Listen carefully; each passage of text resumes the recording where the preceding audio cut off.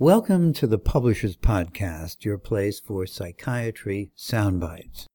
Hi, I'm John Shelton, publisher of the Journal of Clinical Psychiatry. In the next 30 minutes or so, I'll bring you up to date on selections from important peer-reviewed research and reviews from our August 2014 issue. You will hear a transition tone between summaries. Let's get started.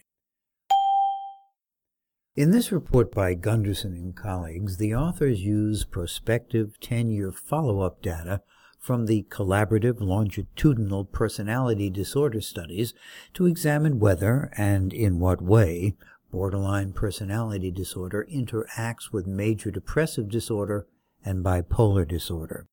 The authors found that both borderline personality disorder and major depressive disorder had reciprocally negative effects on delaying each other's time to remission and shortening each other's time to relapse.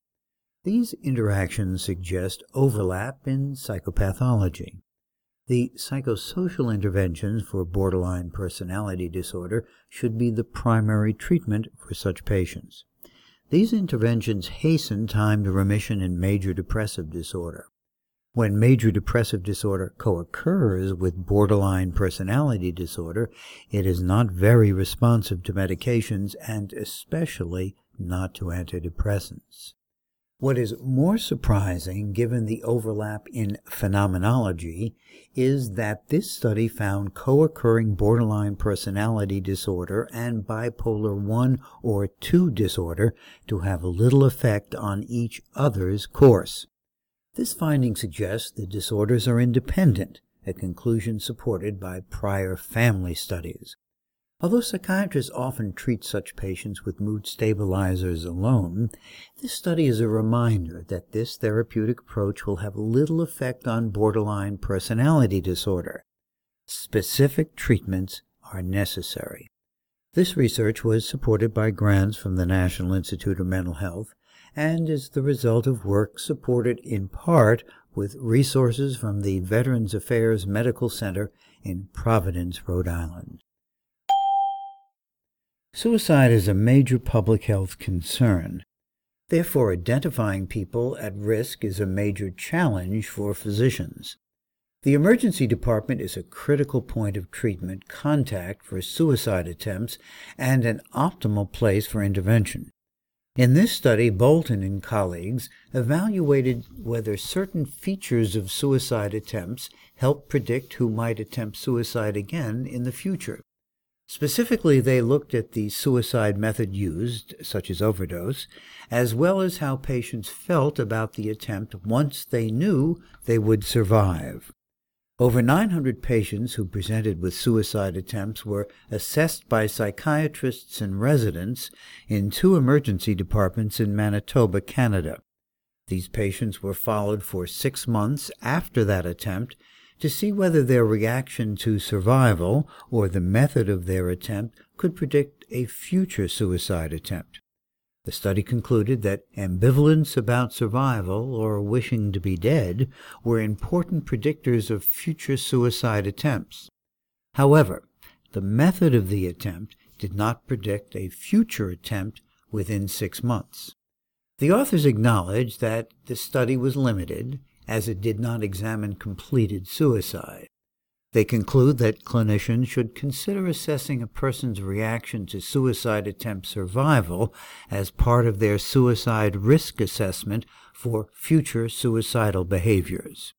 Preparation of this article was supported by research grants from the Manitoba Health Research Council, Canadian Institutes of Health Research, the University of Manitoba, and the Social Sciences and Humanities Research Council of Canada. A commonly held concept in cognitive behavioral therapy is that the act of smiling alone improves mood. Conversely, can the simple act of frowning make us feel bad? And if so, can preventing someone from frowning alleviate depression?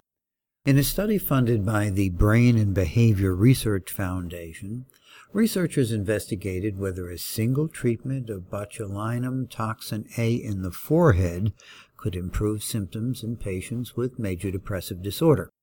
Botulinum toxin A is commonly used to relax the muscles that cause frowning. 30 patients were randomized to receive either placebo or botulinum toxin A injections. Midway through the study, at week 12, the treatments were switched.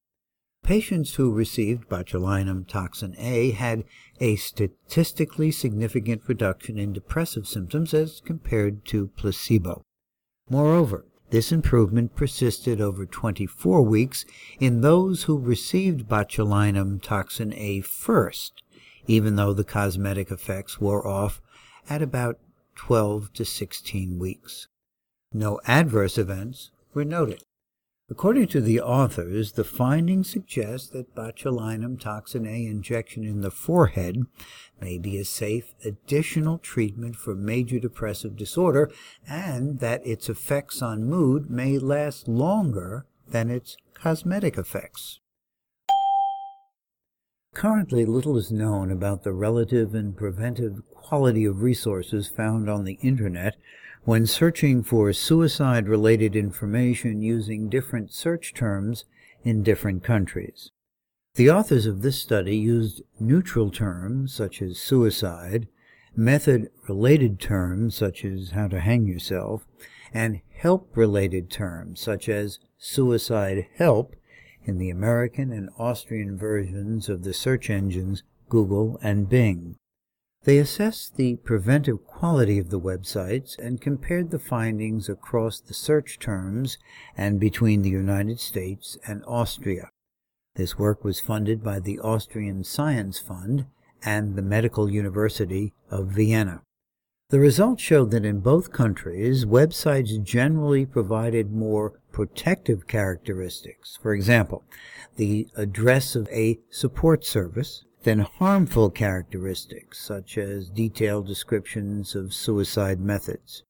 However, the quality of websites retrieved depended largely on the search term used.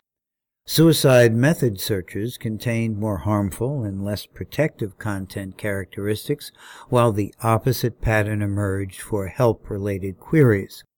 Furthermore, potentially harmful resources were better ranked and therefore easier to identify than websites with protective content. The authors conclude that the study has several implications for suicide prevention.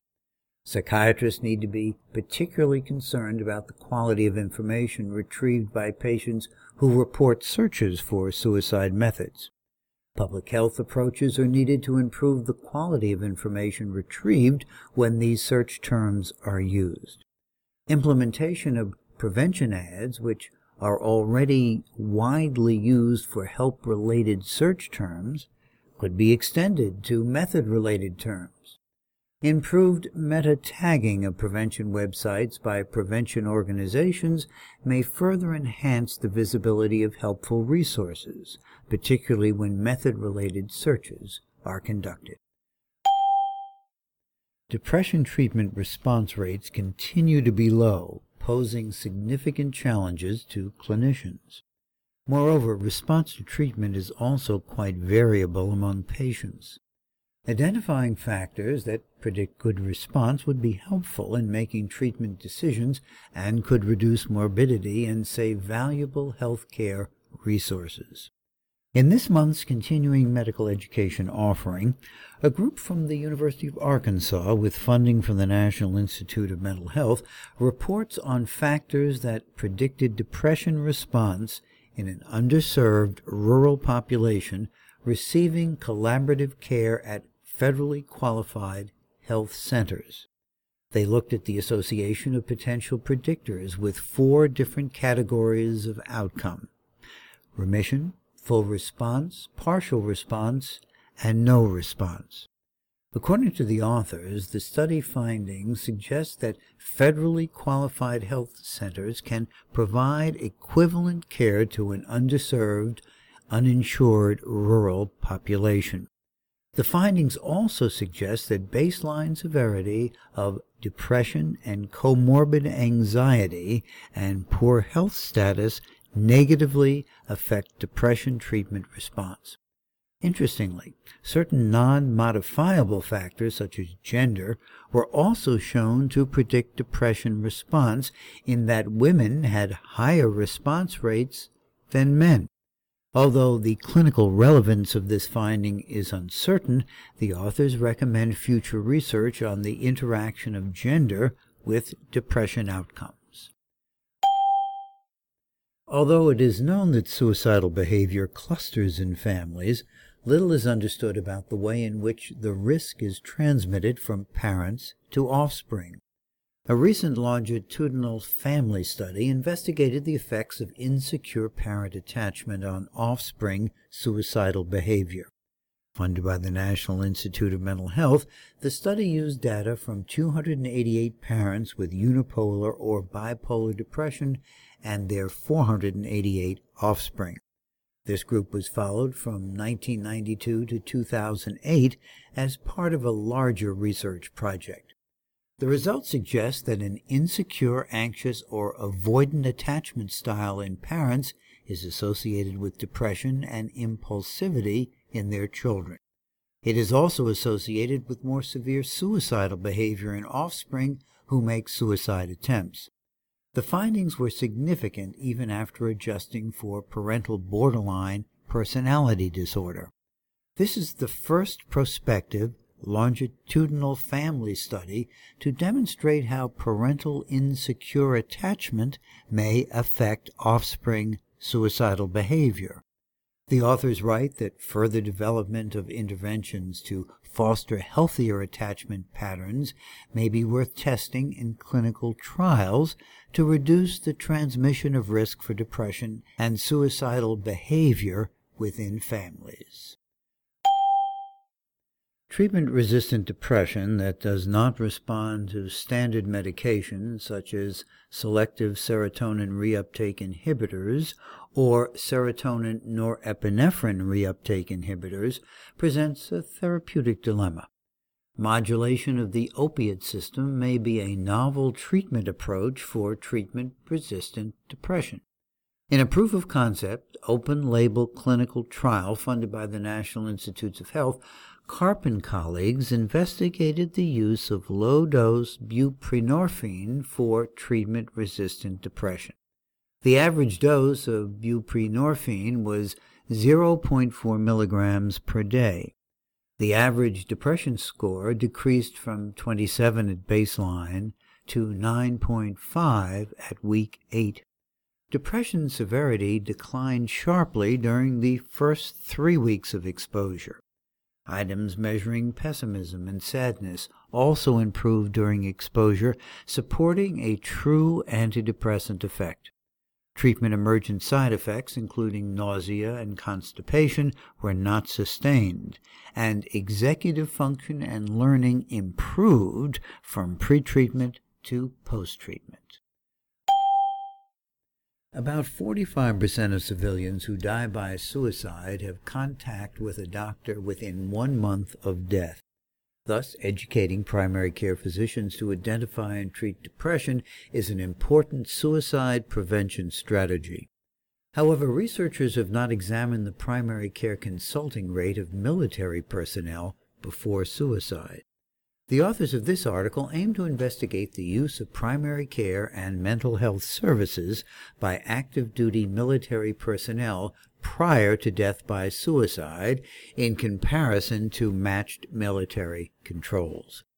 The study used electronic medical records of 170 active-duty Israeli military male personnel who died by suicide. Data from these records were extracted and compared to 500 demographic and occupationally matched military controls. The results of the study show that whereas 38% of suicide cases contacted a primary care physician within the last month before death, only 27% of suicide cases contacted a mental health specialist during their entire service time. There was no difference in the contact rate with a doctor prior to death between the suicide and control groups. However, Nonspecific diagnosis was more often recorded by the doctor among the suicide cases group. Consequently, the suicide cases group had less referral for additional tests and less sick leave. In their conclusion, the authors note that educating primary care physicians to screen patients for depression and suicide, especially those who present with somatic complaints culminating in a non-specific diagnosis, seems to be a viable approach to suicide prevention in a military setting. Cognitive impairment frequently accompanies major depressive disorder, or MDD. Evidence indicates that impaired cognition persists even during full or partial remission of depressive symptoms. In this study, supported by funding from Shire Development LLC, the authors examined the impact of pharmacotherapy on cognitive function in individuals with MDD. Searches of the PubMed and Embase databases were conducted to obtain English-language reports of the effects of pharmacotherapy, either monotherapy or augmentation therapy, on cognitive impairment in individuals with MDD. A total of 43 publications were identified, including 31 describing monotherapy and 12 describing augmentation therapy. The majority of studies reported some benefit to cognitive function with antidepressant pharmacotherapy. However, there were no evident patterns of response in specific domains of cognitive function. Additionally, there was a substantial degree of variability in terms of the size, duration, populations assessed, and the neurocognitive assessment instruments employed across studies. Thus, these findings should be interpreted with caution. Pending more definitive research in this area, these findings suggest that pharmacotherapy may have therapeutic benefit in reducing cognitive impairment in individuals with MDD. Furthermore, augmentation therapy may address cognitive deficits that persist after monotherapy has brought about clinical response or remission of depressive symptoms. Among the serious mental illnesses, bipolar disorder produces higher levels of risk for suicide and criminality. Developing effective ways of identifying and modifying these risks is a clinical priority that has been hampered by limited understanding of their causes. To shed light on this topic, the authors of this article conducted a cohort study that examined risks of suicidality and criminality in over 15,000 people diagnosed with bipolar disorder. The study received support from Wellcome Trust, the Swedish Research Council, the Swedish Council for Working Life and Social Research, and the UK National Institute for Health Research. The authors found that over a fifth of patients diagnosed with bipolar disorder engaged in suicidal or criminal acts following disease onset. Compared with the general population, they had a markedly heightened risk for suicide and attempted suicide, and smaller elevations in risk for violent and nonviolent crime. Among people experiencing suicidality outcomes, those with bipolar disorder were more likely to die by suicide than their general population counterparts. Among those who committed crimes, those with bipolar disorder were more likely to commit violent crimes. The authors conclude that assessing risks for multiple outcomes in bipolar disorder is important, particularly among those patients who have already harmed themselves or have committed crimes. Intervening early to treat substance misuse comorbidity also seems crucial, and further research will be needed to determine the most effective treatments for these high-risk patients.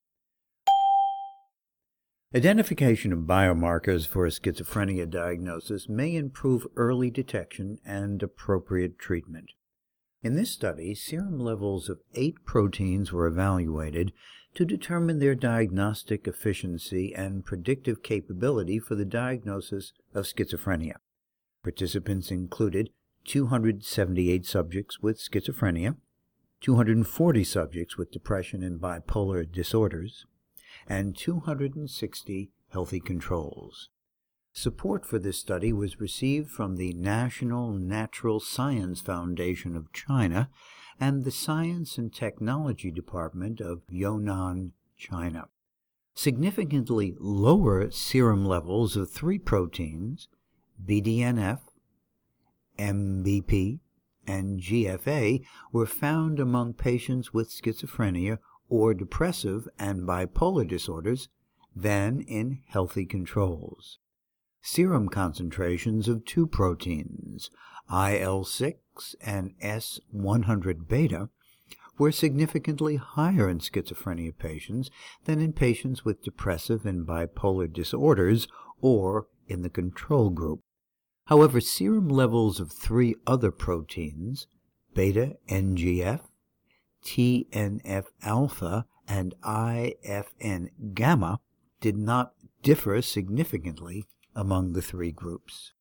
Further analysis showed that serum levels of beta-NGF, BDNF, IL-6, S100-beta, MBP, and GFAP make the biggest contribution to the diagnosis of schizophrenia.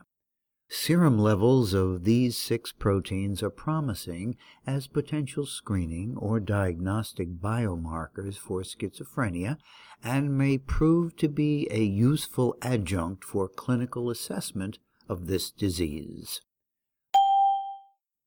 Society's awareness of compulsive or problematic hoarding has increased in recent years. With the publication of the DSM-5, hoarding disorder is now a recognized clinical syndrome. In the August installment of the ASCP Corner, Carol Matthews reviews the epidemiology of hoarding disorder, including its overlap with obsessive-compulsive disorder. The article also looks at current pharmacologic strategies as well as psychotherapy treatment options. When randomized controlled trials are not available, hypotheses may be generated from observational studies. However, observational studies cannot establish cause and effect. This month's Practical Psychopharmacology column looks at associations that were identified in observational studies but were then refuted in randomized controlled trials. Dr. Andrade also discusses some associations that have yet to be confirmed or refuted, but that are nevertheless influential in psychopharmacologic practice. Visit us online at psychiatrist.com to read Dr. Andrade's column and participate in the discussion. In closing, be sure to visit us online for interactive activities from our CME Institute and more from the August issue of the Journal of Clinical Psychiatry. Thanks for listening. This is John Shelton signing off. I hope you will join me next month for the Publishers Podcast, your place for psychiatry soundbites.